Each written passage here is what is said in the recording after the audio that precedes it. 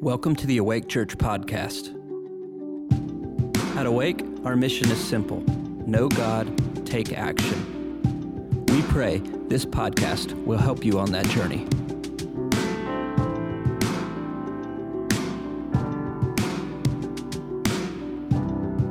All right, so we want to dive in here today. I've been talking about this series coming up that I've been really looking forward to as we are in this together, this family, both individually and corporately. We're all on a journey, right? You're on a journey of discovery. Every one of you met Jesus at a different age. Assuming everyone in here has met Jesus. If you haven't, talk to us after. Talk to me after. Would love to lead you, to introduce you to him. But for all of us who have met the Lord, we're all on this journey together. This journey of discovery, of growing in our faith. That's one of the main reasons we exist as a fellowship, is to grow people and one another in our faith, in our relationship with him, just like a parent. You know, all these kids that were up here, a parent's job is to grow them, to feed them, to love them, and to make it so that when they're 18 or whenever, they can leave. They can be ready to take on and do what they're supposed to do and do the same for other little people that they're going to have. And the part of a church is to help grow people, to give you a safe environment, to feed you, and to connect you with Jesus so that we're all strengthened in him. And as we're doing this, individually and together, we're looking for God's purposes to be done in our lives, that his will would be done in our lives. That's part of that growth, is understanding, okay, it's not all about me. It's about his will. It's about his design. It's about his plan. So how do I align myself with what God wants me to do and what he desires in the earth? And so we explore all those things together. And then he's given us everything we need for success in this. Isn't that amazing? It's like God just set it up to our advantage.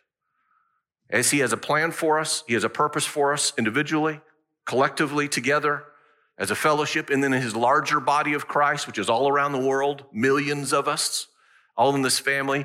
He set it up for success for all of us in giving us everything. Well, the Bible says everything pertaining to life and godliness. But some of those things he's given to us is he's given us his word to help us. We're going to talk more about that here shortly.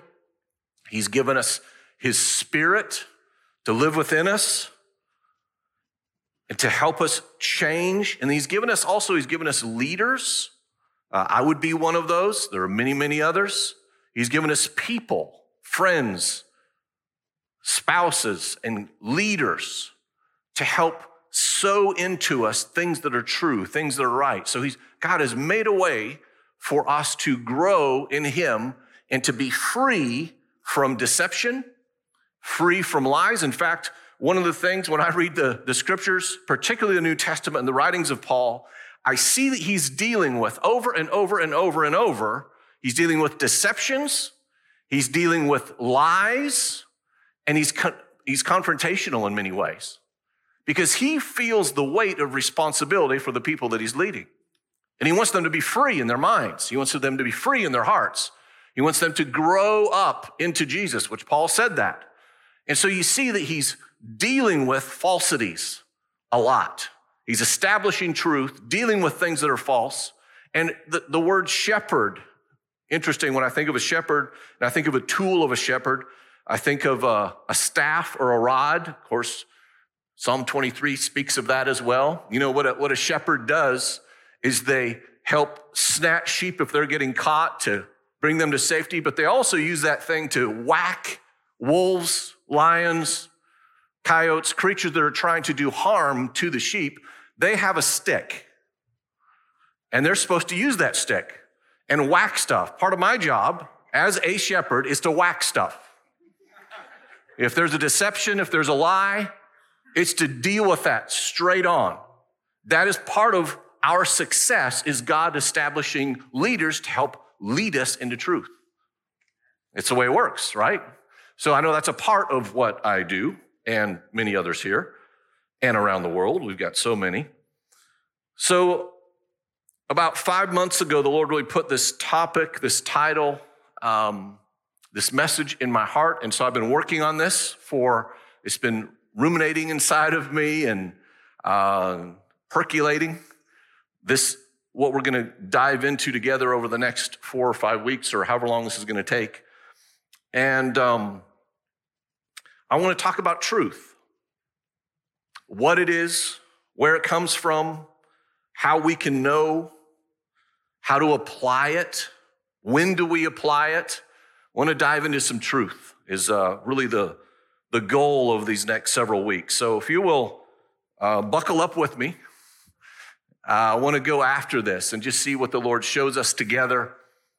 And I want to first start off with, if we can go ahead and show this video clip. If you watch this movie, you've seen this before. What is truth? If you haven't seen that movie, has everyone seen this movie? Passion of the Christ. Oh my goodness. If you have not watched this movie, I'm just going to say, I think it's the greatest movie ever made. That's my personal opinion. It's brutal. It's very brutal. I cried for a week.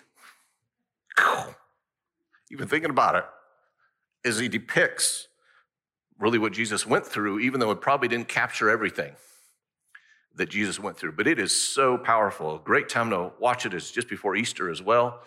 But anytime, it will go all the way to the core. He did a great job, I think, in almost word for word. He really used the book of Matthew when Mel Gibson did this. And it's powerful in the acting and everything they did. There's a lot I could talk about that. But in this, I think he depicts this very well of Pilate, who was a real Roman governor over Judea at the time of Jesus. It's historically proven as well, in addition to the Bible. And he asked Jesus that question, what is truth? And that question is still being asked today, 2,000 years later. What is truth? Of course, Pilate would be, he was a Roman, so he would have known about the Roman gods of Jupiter and Minerva and all those guys that he probably also knew weren't real. But he was confused. He didn't know the answer to that question. He didn't know that there was anything absolute or anything that was really true. Everything was gray and blurred. The lines were blurred, which is what the enemy does. He does that all the time. He blurs things. And when he asked Jesus that question, if you read the scripture following that, he didn't wait for an answer, even though he was speaking to truth.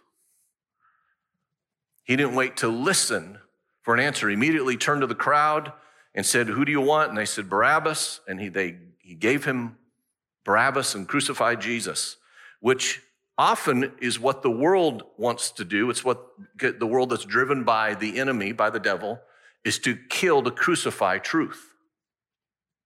To kill it. Don't listen for it, but let's just kill it. Let's do away with it. So then I won't have to be accountable to truth. So in searching out and talking about defining even some truth, it's helpful to understand maybe some things that truth isn't. What isn't truth? I want to give you a handful of things here. One is truth is not something based on emotion or feeling. This is a big one.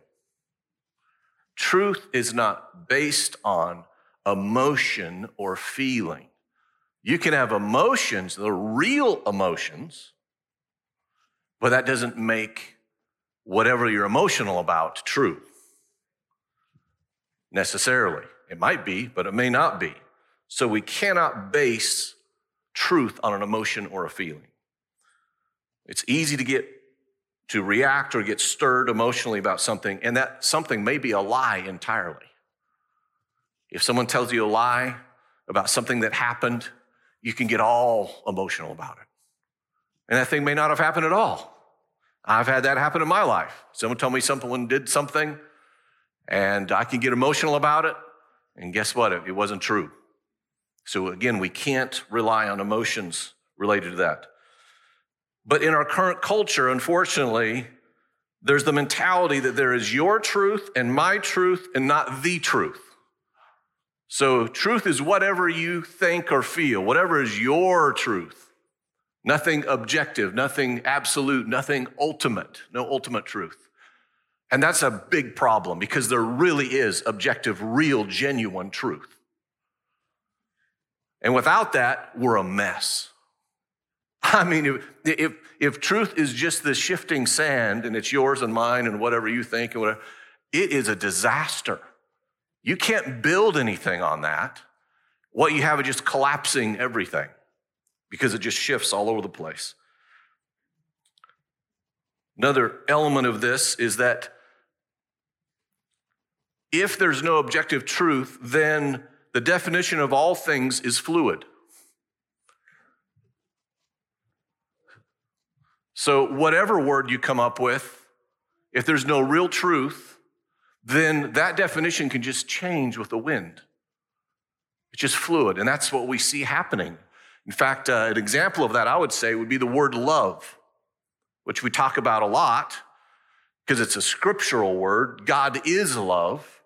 And you see the three kinds of love that come out in the scripture of eros and phileo and then agape. And they mean brotherly love, and there's sensual, sexual type of love.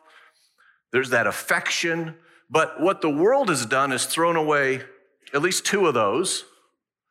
And now love means your agreement with my living, my behavior, and what I think. Do you see that redefinition? Isn't that weird? So you throw away what is genuine, and now there's a redefinition of love that means if you love me, you're going to agree with my opinion. You're going to agree with whatever I think. And if you don't agree with me, then you're a hater. You're the opposite of love. Isn't that bizarre? So that's what's happened the last few years to one word. Without truth, then every word then can just shift into something, morph into something else. And it sometimes get used as a weapon then, which we've seen that. So that's just one example. Here's some other things that truth is not. It's not simply whatever works in a moment. Because something may work for a while, that doesn't make it true. And truth is not simply what is understandable. A group of thieves can get together and form a conspiracy based on a set of falsehoods, or they'll agree to the same false story. That doesn't make their presentation true, right? You can get agreement on a lot of things that are based on lies, doesn't make something true. Truth is not what makes people feel good all the time. Sometimes it does, but not all the time. Sometimes truth hurts. Is that true? That is true, yes. My wife has said some things to me that were true that hurt, and I needed to hear them.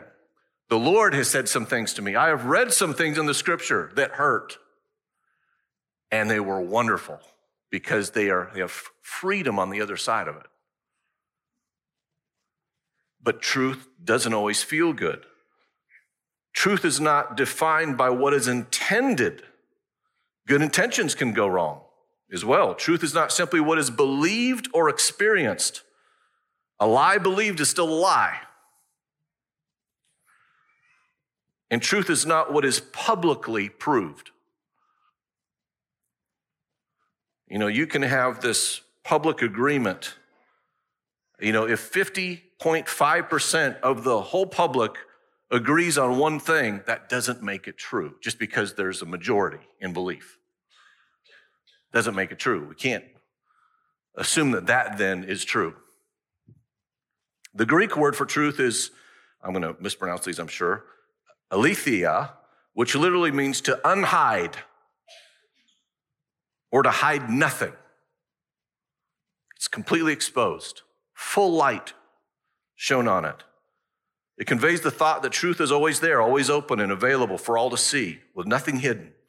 The Hebrew word for truth is emeth, which means firmness, constancy, and duration. This implies an everlasting substance and something that can be relied upon. It's everlasting.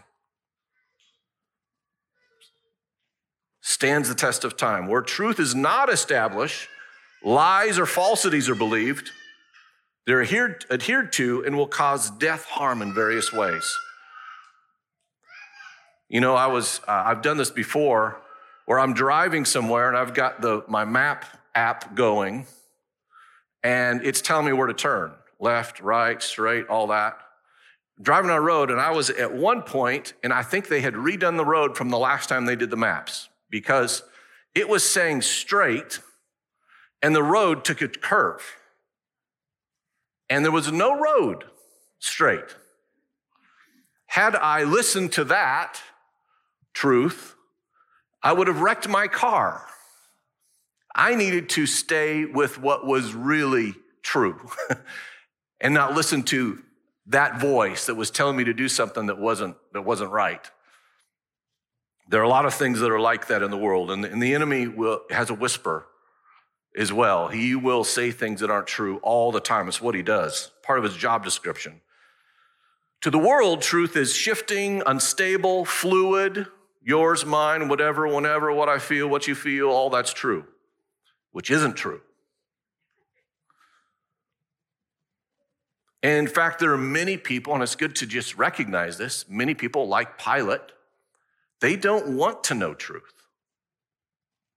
We have to just realize that. There are people, not only many who are deceived in thinking that something is true that isn't, but then there are, and I am, certainly all of us probably have an element of deception in some area of our life. That doesn't make us all untrue.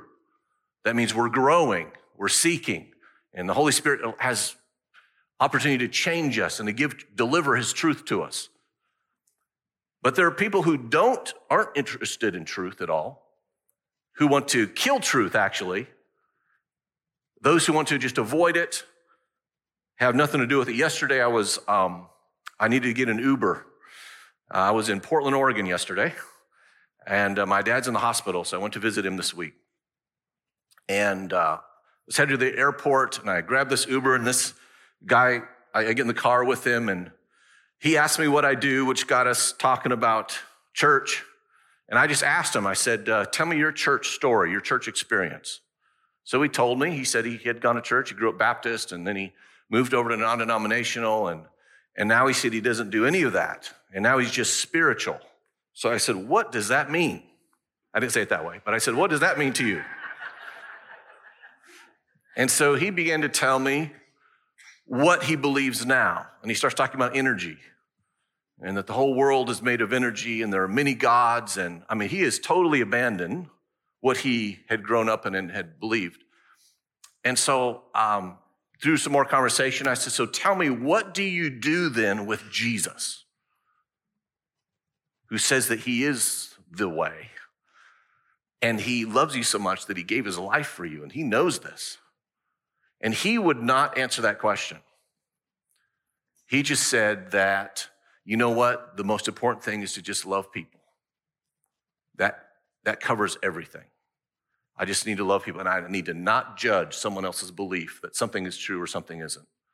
So he just has stayed there, and he's thrown away Jesus all the way.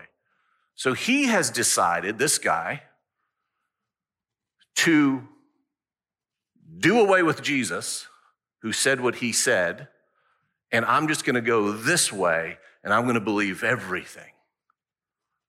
Whatever is whatever.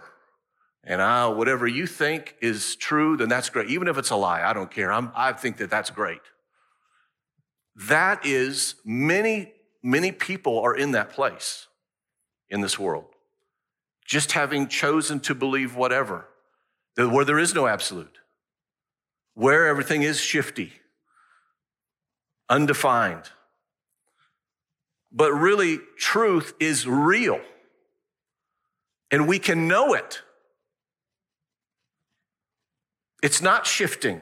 It's not changing day to day. It's also witnessed by science, discoverable by seeking.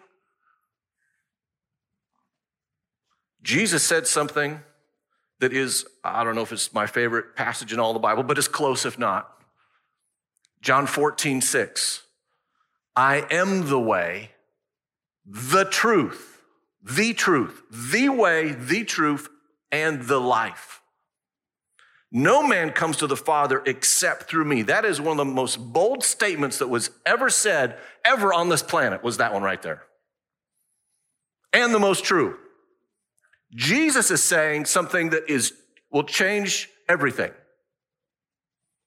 There is a way to live, and he is it.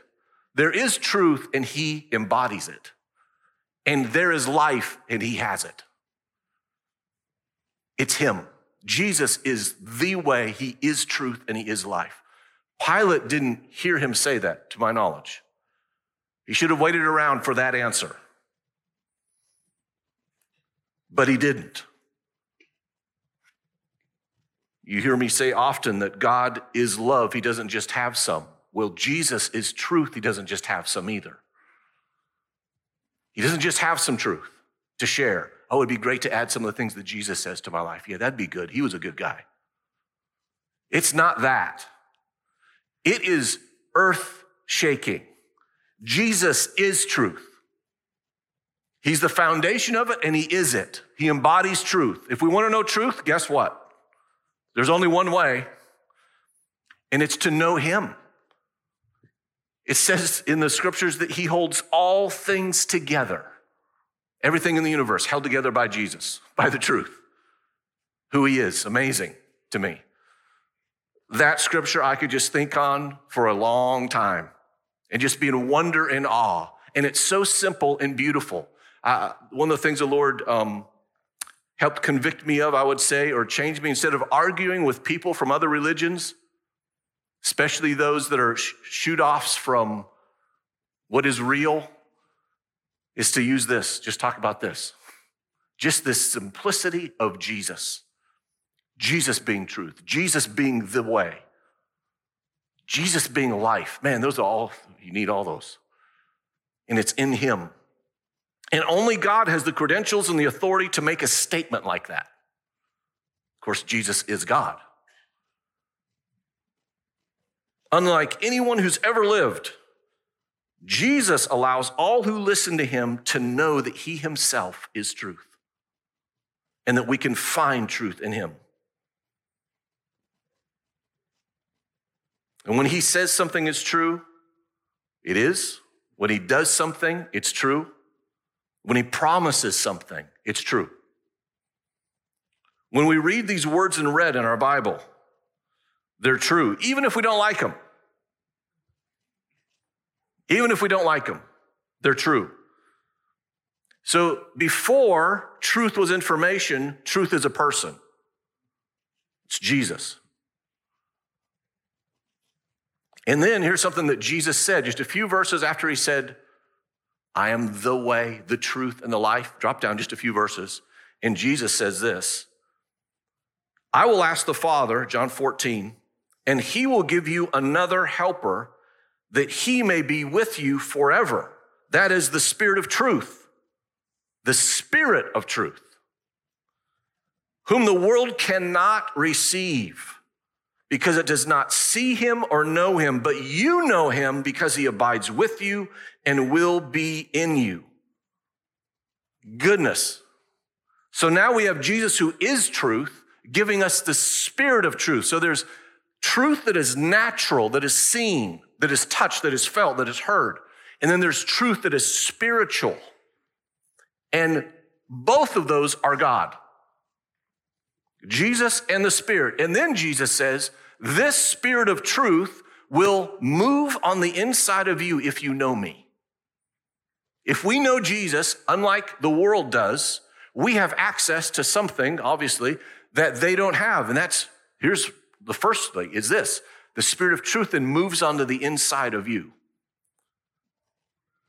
So we follow Jesus, who's truth, and then his Spirit, as we allow, invades our space. All of who we are, and now we have truth living on the inside of us. That's remarkable. That is beautiful.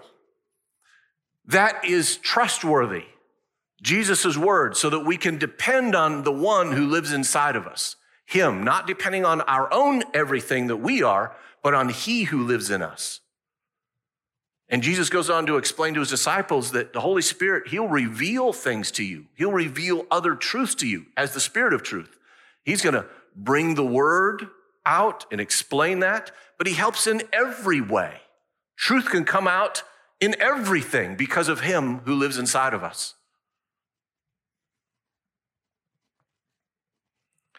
And if there's truth and the Spirit of truth, here's what we also know. There is a liar, and there's the God or the father of lies, as Jesus calls him. There's the opposite. And Jesus exposes him thoroughly. And we see this through the Word as well, through the Old Testament and the New, that life is a war. I don't know if you realize that. Life is a war, and it's a war of these two things, truth and lies. And from the very beginning, the enemy started his assault with lies. On the first couple, to get them to, he's just twisting things. What he does. If he can't deceive entirely with a complete untruth, he's going to take some truth and twist it. And he does this effectively. And he starts twisting things with Eve to make her believe that God did not have the best in his heart for them. And so she was going to have to do things on her own to make sure she was going to be okay. Or to learn things, or to grow in things. That was a lie. So the enemy, we have to recognize always, his job description, according to Jesus, these are other words of Jesus, is to kill, to steal, and destroy, to accuse you and I daily. Night and day, not just daily, night and day. Do you realize that? There are accusations from the enemy. In the air, before the Father, in the air, towards your friend, about you, constant accusation. It's what he does. Because accusations are lies. He's the father of lies. He's a swarm of flies that just sends lies all the time. Constantly lying, hoping that you'll listen to one, hoping that one of those will land, especially when it comes to doubting God, especially when it comes to doubting in any way related to the Lord and his scriptures and what he says or his promises. He's hoping those things will land. He's the father of lies. He's just constantly doing this. So we have to be aware, knowing that there is clear, ultimate truth, but there is a war going on and a battle of lies coming at everything. And so it's our job to hold on to truth. Not just hold on to it. We'll be talking about over the next few weeks, what do we do with this truth that we have as well? It's all of that. But there's a spiritual dimension to truth in addition to natural dimensions of truth. Touches everything. And then we have this part that I mentioned earlier to help us with our success. And that doesn't mean just success to become a millionaire or something like that, but success in fulfilling our purpose on the earth, his will. That's true success. And that part are the scriptures that he's given to us, the word of God that we have been given. In fact, this is what I've been quoting here when I'm talking about Jesus being truth. So then how do we know, let's go back further then, how do we know that these scriptures can be trusted? If that's the one that I'm referring to, talking about truth, talking about the words of Jesus, well, these are all writings from different people about what Jesus said. So how do we know that the scriptures are true? So you have to go back and dive into that. I'm sure many of you have done that in your life, dove into how do I know that this Bible is accurate and true? How can it be trusted? Let me mention just a few things as we have time, and then we'll just continue on next week. But, there are a lot of books in the world. There are a lot of books in the world. Some very old, some new. But how do we place all the weight, our weight of belief on when we're looking at Jesus as what he said in this, what he said about the Holy Spirit? How do we know that these scriptures are true? First off, there's always going to be some element of faith related to the things of God, but he has given us an amazing amount of things that are even on the scientific side, archaeological side, discovery side, to prove out that these scriptures are true. The Bible, of course, is a compilation of history, encouragements, promises, stories, poems, songs, prophecies, directions for us in just under 783,000 words. in 3 different languages: Hebrew, Aramaic, and Greek. Written over a 1,500-year period of time with 40 different authors, preserved miraculously through the centuries. Canonized in the 4th century by some incredible people. One of them was Athanasius, and most of these people, if not all, that canonized the scripture and were praying about which books were supposed to be a part of this canon of scripture were men who had been through severe persecution. Severe persecution. Some had their eyes missing, big scars across their body, having been persecuted for, there was a long degree of persecution, and for most of their lives. And these scriptures, the first writer that we have in it is Moses, writing down, capturing some of what God shared with him from his mountaintop experiences and non-mountaintop experiences, but 40 days at a time with God, personally, as God's telling him things. Moses would write them down. He wrote the first 5 books of the Bible, we call the Torah, the Pentateuch. Of course, there have been people who would try to discredit that, saying, no, that could not be because there was no written language at that time. But then in 1901, we discovered, the Black Stele was discovered in 1901. Here's what it showed, is that there were writings 300 years before Moses. So we know that there was written language by the time Moses came on the scene. And then we have archaeological discoveries like crazy from things from the Bible. I have subscribed for years to this magazine, Biblical Archaeology, and you read these discoveries, and they happen all the time. You can see them in the news, still they're happening, where they find these places that the Bible describes that we didn't know existed, and there's another one, and then there's this, and you find these names of the people listed in the Bible, and places, and places like Jericho with these walls that had crumbled, and Sodom and Gomorrah, which was burnt up. Everything's burnt around there. It's like you find all these things that agree with the scriptures. Here's some fun ones that I think about often. One is Psalm 8. The writer talks about there are pathways in the sea. And it wasn't for thousands of years before we discovered that there are actually ocean currents and pathways of these ocean currents. You can see them on a map now. You can Google that easily now. And there you see it. Well, the Bible talked about that a long time before that was discovered. In Isaiah 40, I think it's verse 22, it talks about the earth being round. Well, it took a long time. We thought the earth was flat for a long, long time. Had we read that passage or Proverbs 8:27 that says that the earth was round? These things that are things the Bible's jam-packed with these kind of discoveries. And then the Lord had David in the beginning with the Levites write down the history and the things that he had written down, to document them, to copy them so carefully. And they did that. They were tasked with this, meticulous scribes. They became scribes later on. And they had a whole system for copying the scripture. It would take them around 1.5 years to make one copy of the Old Testament. Imagine that, 1.5 years work to make one copy. Every little detail, and then they would test it to make sure that it was accurate. They had like 8 or 9 different tests that they would do on the scripture over and over, and if it didn't work, throw it away. All this work, 1.5 years to make one copy. They were meticulous. I'm thankful. So they kept writing those down, these stories. Then we got people like the story of Phoebe, which is fast forward in the New Testament. Paul would write his letters and send them by her hand, and she would go undercover and travel hundreds of miles to deliver these letters, like to the Romans, the book of Romans, delivered by Phoebe. And then they held on to that as a prize, and then making copies of that letter.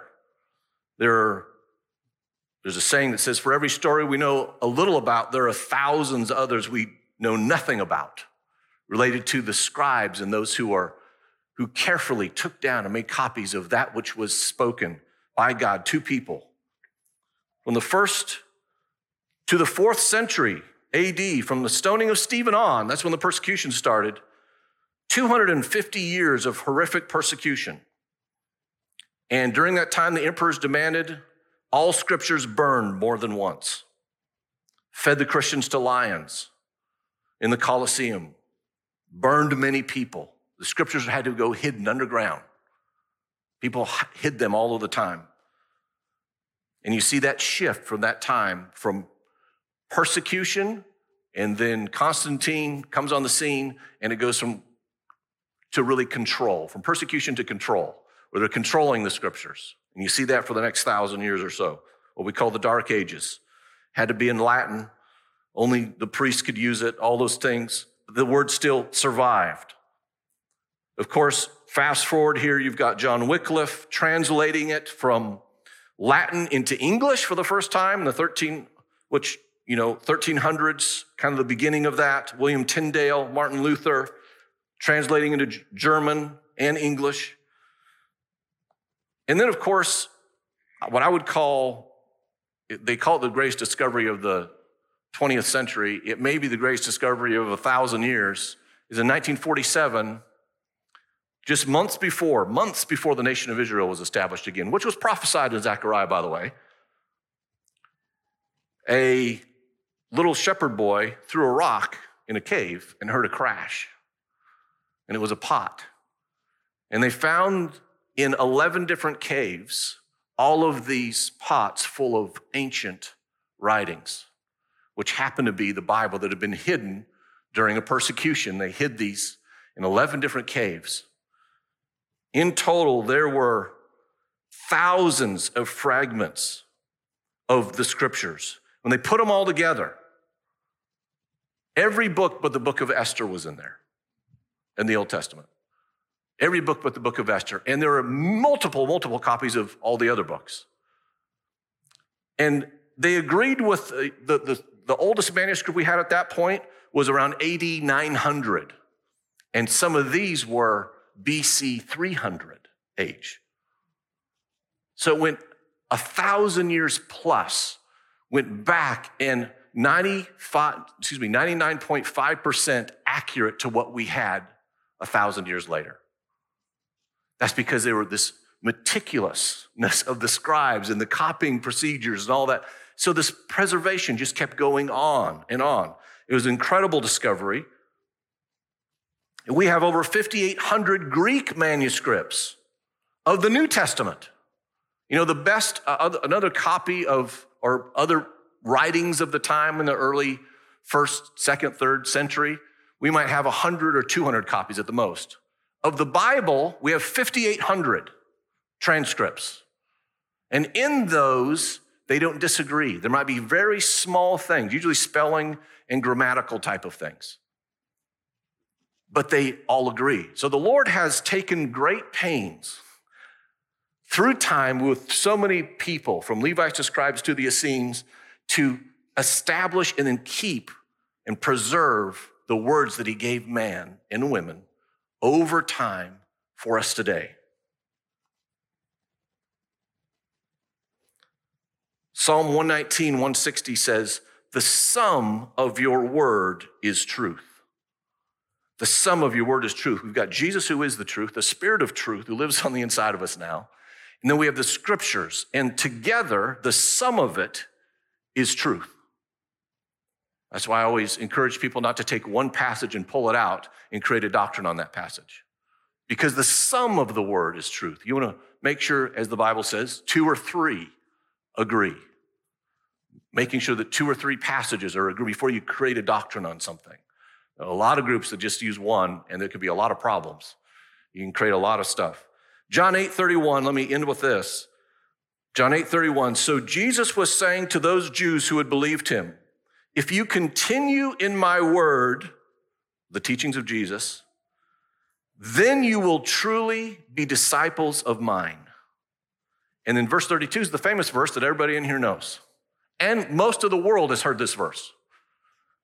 "And you will know the truth, and the truth will make you free." That is quoted a lot. I've heard Oprah quote this. "And you will know the truth, and truth will make you free." But guess what? The first part is not usually ever included.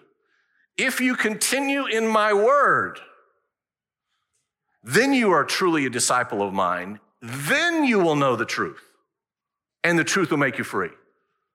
There's a continuation of us in the Word of God, following Jesus, having his Spirit, then we know the truth as we're in this Word, and that truth sets us free. When something is read, when something is confirmed by the Holy Spirit that lives on the inside of you, and all of a sudden it's like blinders come off, like it did for Paul.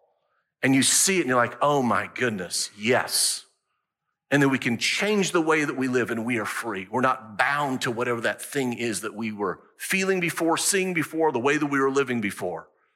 Not bound by anything.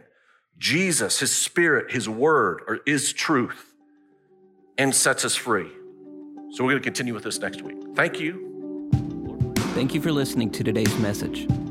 For updates on future episodes, make sure to subscribe to our podcast and leave us a review to let us know how we're doing. For more information about Awake Church, visit awakechurch.com.